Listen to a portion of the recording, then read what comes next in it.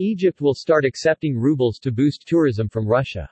According to the press service of Russian international tour operator TEZ Tours, executives at the Central Bank of Egypt are considering adding Russian ruble to the list of foreign currencies allowed and accepted for legal payments in the Arab Republic of Egypt. Egyptian officials are apparently hoping that the move could help give a boost to its tourism industry and bring more visitors from Russia. TEZ Tours did not elaborate on the technicality of just how exactly the Egyptian banks will be accepting the Russian currency but said that special e-devices in bank branches are planned to be installed for that purpose. According to TEZ Tours, the Russian ruble will be included in the list of currencies used in Egypt from the end of September 2022, right at the start of the high tourism season there. Providing opportunities for travel companies and hotels accepting rubles for payment in conjunction with other factors will undoubtedly have a positive impact on the tourist flow into Egypt from Russian Federation.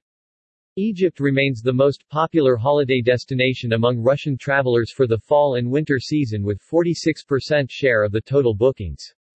The number of Russian tourists visiting Egypt surged to 1 million during the fourth quarter of 2021, following the relaunch of Russian commercial and charter flights to Egyptian Red Sea resorts of Sharm el-Sheikh and Hurghada.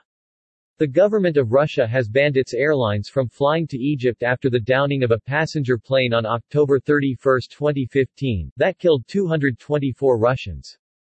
On October 31, 2015, at 6:13 local time Est, 4:13 Coordinated Universal Time, an Airbus A321-231 en route to Pulkovo Airport, St. Petersburg, Russia, exploded over the northern Sinai Peninsula after its departure from Sharm el-Sheikh International Airport, Egypt.